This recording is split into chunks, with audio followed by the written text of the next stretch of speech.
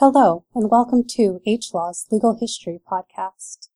This is your host, Siobhan Barco. Today we will be discussing Law in the Reconstruction Era with Eric Foner, DeWitt Clinton Professor of History at Columbia University. Dr. Foner, welcome to the show. Very nice to talk to you. To begin the interview, could you start with the state of American law at the federal, state, and local levels at the end of 4 years of Civil War? Well, that's obviously a pretty complicated question, and in fact, one might almost say that the whole question of the state of law was up for grabs at the end of the Civil War, because everybody knew that slavery had been destroyed by the war, although its final demise didn't come until December 1865 with the ratification of the 13th Amendment. But slavery had been so deeply embedded in the Constitution, in federal law, in local law, state law in the South, that nobody quite knew what the consequences of the end of slavery would be. What was going to be the status of these formerly slave people, now free? What about all the protections that had been built into the law in the South for the institution of slavery? What about the Dred Scott decision of the Supreme Court of 1857, which had virtually nationalized the institution of slavery and declared that black people could not be citizens of the United States? So I think the point really is that the question of law was up for grabs. What would be you might say, the intersection, or that is to say the relationship between local law, often based on the common law and on definitions of status and things like that, and inequality? What would be the connection of that to laws that many people now wanted to pass and did in fact pass, trying to establish equality regardless of race as a basic principle of American law? So, this was one of the major questions of Reconstruction, the reconstruction of the law at all levels to take into account the consequences of the Civil War and the end of slavery. Okay. Could you tell us now about the Reconstruction amendments to the United States Constitution? Well, of course, there were three of what we call the Reconstruction amendments. Each of them requires a long answer, so I'll just give you a brief one now, and we can go into greater detail. The 13th Amendment, approved by Congress in January 1865, declared ratified at the end of 1865, abolished the institution of slavery. It introduced the word slavery for the first time into the U.S. Constitution. The original Constitution had included clauses dealing with slavery, but they did not use the word slave or slavery. They spoke of other persons or persons bound to labor or things like that. Now you have the institution of slavery mentioned for the first time in the very act of abolishing it. But of course, the 13th Amendment settled the question of slavery, but it raised the question of what follows slavery, what was going to be the status of these 4 million people who were now being moved from slave to free status. The 14th Amendment, which was approved by Congress in 1866 and ratified in 1868, in a sense moves past the 13th Amendment and tries to establish the principles of citizenship, of equal protection of the law, changes the relations between the federal government and the states, and also deals with many other issues which are probably less significant today, things like the Confederate debt and the right of Confederate leaders to hold office and issues like that. The 14th Amendment is long, complicated, and tries to deal with many of the questions that arose out of the Civil War. And finally, the 15th Amendment, which was ratified in 1870, bars the states from discriminating in voting on the basis of race. In other words, it's basically intended to enfranchise, to put into the Constitution, the enfranchisement of black men in the South and indeed throughout the entire country. So these are three fundamental changes in the Constitution, and in effect, we should, some people call this era the second founding, that the 13th and 14th and 15th Amendments so changed the Constitution that they really created a new Constitution rather than just, changing minor aspects of it. How were former Confederate soldiers treated under the law? Were any convicted of treason or war crimes? Nothing happened to Confederate soldiers. They went home. Of course, they had suffered enormously in the war, their families, their region, but they went home. No Confederate soldier was put on trial or punished because of having fought for the Confederacy. The vast majority of them had no legal disabilities whatsoever. They had to take an oath of sort of allegiance. President Andrew Johnson, who succeeded Lincoln, said Southerners had to take an oath of allegiance to the United States, and then they would get all their rights back, with the exception, he said, of the very wealthy, those who owned $20,000 or more worth of property. They had to get personal pardons from the president, and most of them did. Commandant Wirtz, the head of Andersonville Prison, prisoner of war camp in Georgia, where many Union soldiers died in terrible circumstances, he was put on trial and actually executed after the war. He was the one Confederate executed, and that was for what you might call today war crimes, the mistreatment of prisoners, not for having served the Confederacy. Now, leaders of the Confederacy, many of them, including generals and others, were deprived of the right to hold office for a period of time after the Civil War. In some states, they were temporarily barred from voting. So there were some political disabilities. They varied from state to state. But the fact is that the vast majority of those who fought through the Confederacy did not suffer any legal consequences as a result of that. Could you discuss the Black Codes, laws passed by Southern states to restrict the freedom of Black Americans? Well, when President Andrew Johnson succeeded Lincoln after Lincoln's assassination in 1865, he set in motion what we call presidential Reconstruction, establishing new governments in the southern states, basically controlled by whites. I mean, blacks had no political rights at that point. And these new governments in late 1865, early 1866, enacted a series of laws which came to be called the Black Codes, which were basically meant to regulate the former slave population. But they also applied to those who've been free blacks from before the Civil War, too. And basically, you know, in some ways they recognized basic rights. For example, the right to have your marriage legalized. Slave marriages existed, but they had no legal basis before the Civil War. They generally allowed former slaves to own property, things like that. But they were mostly restrictive. Blacks could not testify in court against white people. And most important, basically, they were an attempt to put black people back to work on the plantations through very strict vagrancy laws. They said that any black adult who didn't have a job working for a white person at the beginning of the year would be considered a vagrant and fined, and if they couldn't pay their fine, they would be basically auctioned off to any white employer who would pay the fine, and they would have to work off their fine working for the white employer. They made it illegal to leave your job during the year. In other words, they attempted to use the power of law to reinforce the plantation system without slavery. These laws they outraged black people because they were a severe restriction on their freedom, and they violated the free labor principles of most Northerners who felt that people ought to, compete in the labor market for jobs. If you don't like your job, you can move and get another job.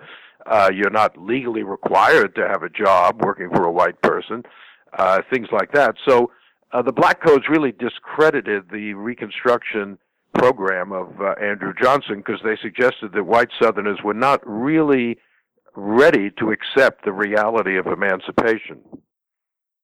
Could you tell us a bit about the Freedmen Bureau courts? Well, at the very end of Lincoln's first administration in March 1865, Congress passed and he signed the bill establishing the Freedmen's Bureau, which was a remarkable experiment in law in the 19th century. The Freedmen's Bureau was to oversee the transition from slavery to freedom, as well as assisting what they called white refugees, whites in the South who had to flee their land and things like that. The Freedmen's Bureau had many responsibilities. They set up schools for blacks. They tried to regulate the labor system to encourage blacks to go back to work, but under fair contracts. They regularized marriages among former slaves. They distributed food to needy people and medical care. And they had this court system. The Freedmen's Bureau could remove cases from local courts where blacks were not allowed to testify. In other words, if the courts did not treat African Americans equally, the Freedmen's Bureau could simply adjudicate those cases. The aim was to protect blacks against violence. There was a lot of violence after the war against the former slaves. Did the Freedmen's Bureau courts work? Well, they had an enormous responsibility. It was impossible for them to do everything, but they did, in many cases try to get a modicum of justice for African Americans in the South, which they could not possibly get in the state and local courts, which at that time were completely dominated by whites. Blacks could not serve on juries, they could not testify against whites, etc. So the courts were completely biased, and at least the Freedmen's Bureau courts were able to punish whites who committed acts of violence against former slaves. The Freedmen's Bureau courts were separate from the civil courts of the states. There were also military courts functioning in some of these states. The whole legal system in the first few years of Reconstruction was very complicated. The Army was there with provost marshal courts. They adjudicated some cases. The Freedmen's Bureau adjudicated cases. The new government set up by Andrew Johnson adjudicated cases. So the legal situation was pretty complicated. Eventually, once new and better governments are put into place in the South, then it becomes more regularized. And the Freedmen's Bureau goes out of existence in 1870, so their courts disappear at that time. Did any agents who were part of the Freedmen's Bureau serve as advocates for Black Americans in more traditional local and federal courts? I think they did, yes. I think Freedmen's Bureau agents would observe what happened in local courts because, often they preferred local courts to deal with cases involving blacks, but they wanted to make sure that justice was actually being served, that a black person convicted of a crime was being sentenced to more or less the same, punishment as a white person convicted of the same crime. So they did act as advocates for blacks, and they observed what happened in local courts, but they were able to remove these cases to their own courts if they felt that, that they were not being conducted properly. Okay, that's a fascinating area of law that I think a lot of people don't know much about. Oh, absolutely. And, the rules were complicated and almost had to be invented as you went along because there were no precedents for this Freedmen's Bureau and its court system in the legal system before the Civil War. You alluded to this in our last question, but could you discuss how martial law manifested itself in the South? Well, the Army, of course, when the end of the Civil War came in spring of 1865, there were no real functioning civil governments in the South at that point, and so the Army conducted, business under martial law. Pretty soon, as I said, President Andrew Johnson created new governments, and the Army, martial law is not something the Army actually is that interested in pursuing in many cases. And so the Army courts began to, wither away.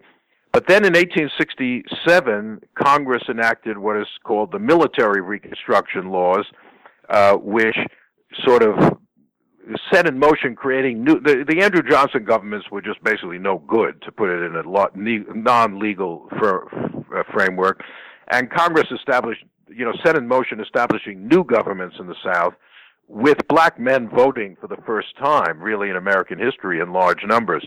But the Army was to oversee this. So the Army, the South was again put under martial law in the spring of 1867, and the Army was to monitor this and to set in motion having new elections and that kind of thing. So again, martial law functioned in the South for a while, but then by 1868, new governments were set up, and so it diminished and disappeared. Do you think the Confederacy's creation and then loss of legitimacy affected the way Southerners viewed law and legal change in the post-war years? That's an interesting question. I think the problem is that most white Southerners were simply not, mentally able to quite come to terms with the vast changes that were implied by the end of slavery. Perhaps this is just understandable. People living in one society and suddenly the foundation of that society is destroyed, it's very hard to just sort of pick up and say, okay, now I've come to terms with the new situation. So, on the one hand, most Southern whites, I think, came to accept, obviously, that slaves were free. They understood that. And that they were entitled to basic legal rights, civil rights, the right to go to court, the right to own property, the right to be protected against violence, things like that, to choose your occupation.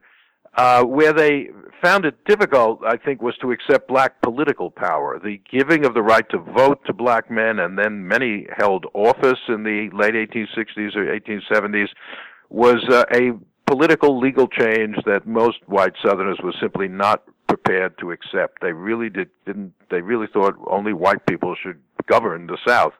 And so that caused a great deal of problem. And of course, a generation later, the white South took the right to vote when they were able to do so, took the right to vote away from the vast majority of black men in the South.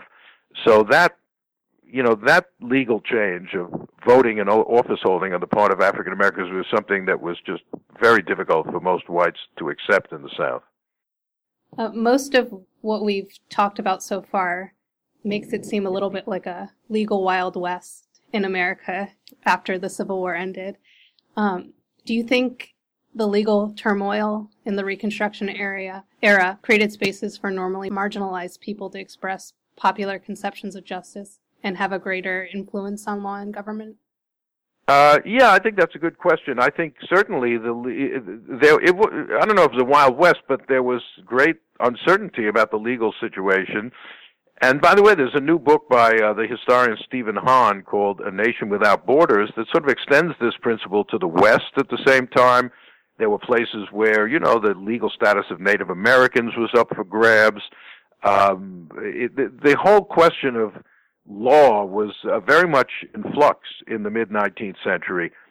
Citizenship rights, who was a citizen, what rights they had, who could vote, things like that. But in the South, yes, and the legal changes did open the door for particularly African Americans, obviously, to claim rights and to assert rights that they had not been able to exercise very effectively before the Civil War.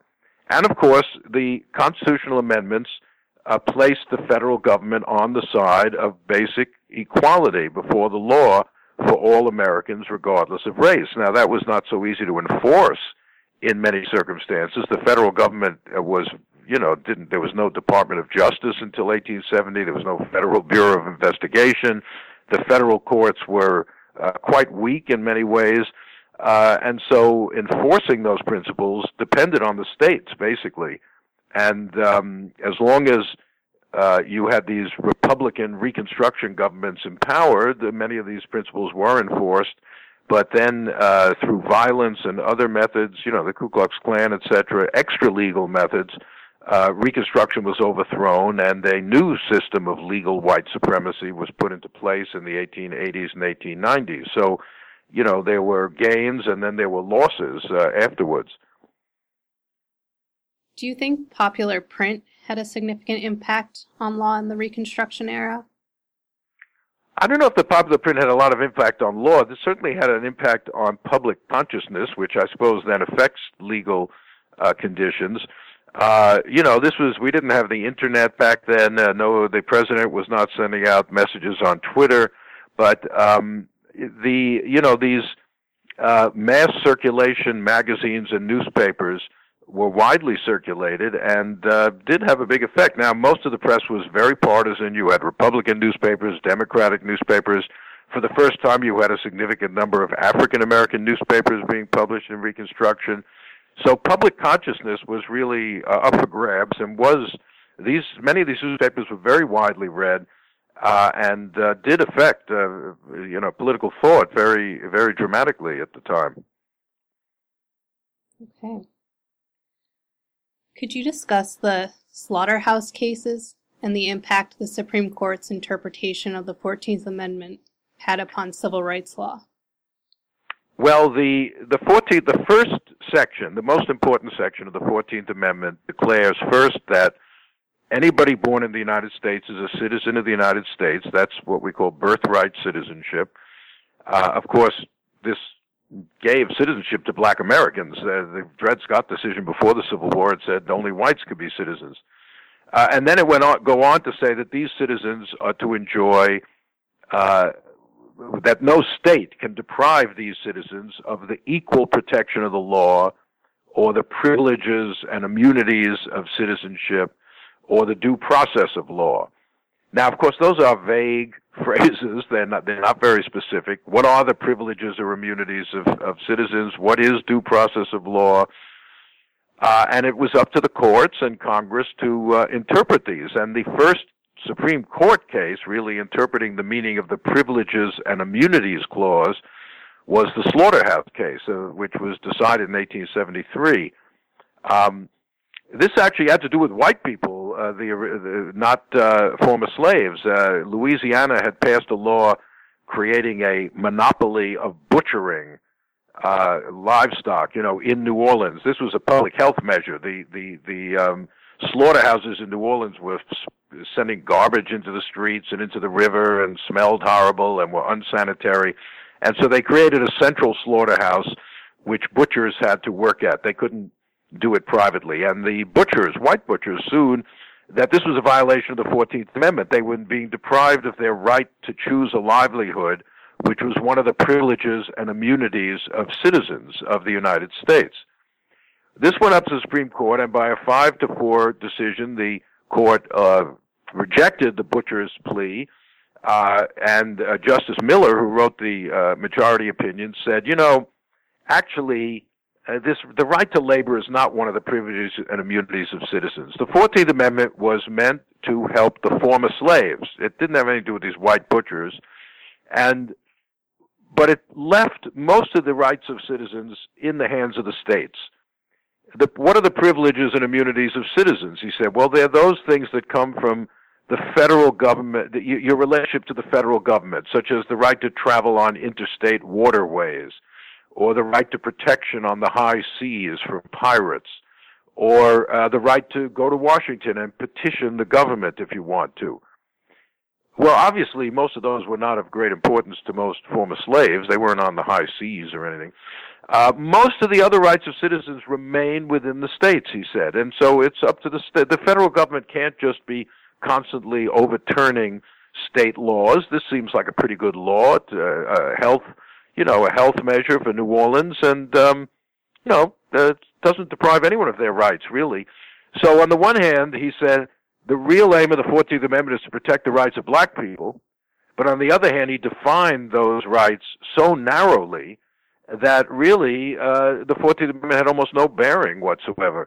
And people were still required to look to the states, not the federal government, for the basic protection of their rights. So now the fact is that Miller, the justice, was upholding Reconstruction. This was a law passed by a mixed-race legislature in Louisiana, a Reconstruction legislature, and he was saying this is a good law. What's the problem here?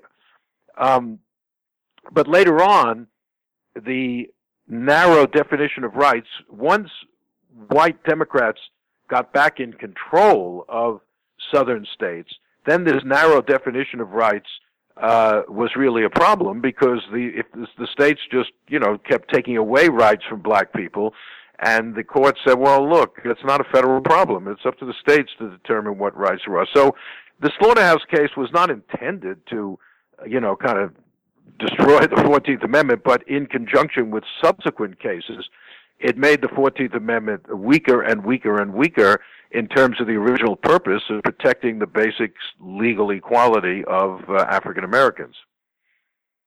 Could you talk about vigilante justice in the Reconstruction era? How does vigilantism relate to traditional justice? Well, the Reconstruction era is important in this regard. It's the first major outbreak of terrorism in American history, one might almost say. Terrorism didn't begin in 2001 with 9/11. In Reconstruction, you had terrorist organizations like the Ku Klux Klan, like the White League. They had various names in different places. Using extra-legal violence, vigilante justice, if you want to call it that, but there's no justice involved, assaulting people, murdering people. The Ku Klux Klan and groups like that probably killed more Americans in Reconstruction than Al-Qaeda killed in the early part of the 21st century. And it was meant to restore white supremacy, to intimidate blacks, prevent them from voting, punish those who were political leaders, et cetera, et cetera. So it posed a major problem for the legal system. What do you do when you have this kind of virtual insurrection in certain parts of the South? And Congress responded in 1870 and 71 with what they called the Enforcement Acts, which authorized the president to declare martial law, or at least suspend the writ of habeas corpus, and to send federal marshals and troops into these areas, which President Grant did in 1871 and crushed the Klan temporarily. Unfortunately, it came back again a few years later. But it certainly, this kind of terrorist violence poses a serious problem for the legal system. How can the legal system function when you have this massive terrorism going on? Could you talk a little bit more about the Klan hearings, the trials, and their effectiveness? Yeah, Grant and his Attorney General, Amos Ackerman, and Benjamin Bristow, the Solicitor General, they took direct actions with federal marshals arresting people in some areas, and in South Carolina, actually sending federal troops to arrest leaders of the Klan. Not that many people were convicted. What they basically did was go after the higher-ups and try to put them in jail, and then they let the lower-level people off on the promise to behave themselves henceforth. But they were very effective in 1872. They really did. These trials in 1872 were effective. You can't just judge it by the number of people convicted. They really crushed the infrastructure of the Ku Klux Klan, and 1872 was probably the most peaceful year in the Reconstruction period in the South. But the problem was, for complicated reasons, Northern willingness to support this kind of intervention begins to wane, and by the mid-1870s, you have violence again rearing its head without much of a federal response to it.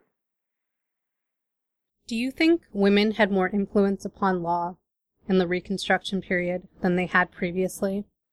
Well, the Reconstruction era raised very directly the legal status of women and the political status of women, because when you put equality into the Constitution, the Equal Protection Clause is the first time the principle of equality among citizens is in our Constitution. The original Constitution doesn't talk about that.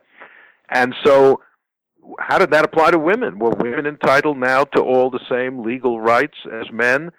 Now, remember, at the very beginning I mentioned, how do you kind of juxtapose local law based on the common law with constitutional law based on equality? Because in the common law of coverture, women are inferior to men. I mean, legally speaking, a married woman loses her legal personality in many ways, and her rights are exercised through her husband. And, at this point, married women could not control their own wages. They could not sign a contract without their husband's approval. They could not vote in any state. And so what happens to this principle of equal protection of the law? And those cases went up to the Supreme Court. Bradwell v. Illinois decided, I think, at the same time as the Slaughterhouse case, 1873, the same month, where Illinois had a law saying only men can be lawyers. Women can't be lawyers. And Myra Bradwell, who studied law and wanted to join the bar, was prohibited in Illinois, and she sued that this is a violation of the equal protection of the law. What is this? You can't have laws saying men can do this and women can't. And the Supreme Court said, no, sorry, Myra, you can't be a lawyer. Why? Because nature has determined that women should only do certain things, and being a lawyer is not one of them. So if it's an edict of nature, then it's not really inequality, you see, the legal thing. This is ridiculous, and but nonetheless, that was, so the women made some legal gains in Reconstruction. Particularly, there were more and more states passed law giving working women control of their own wages, whether they're married or not.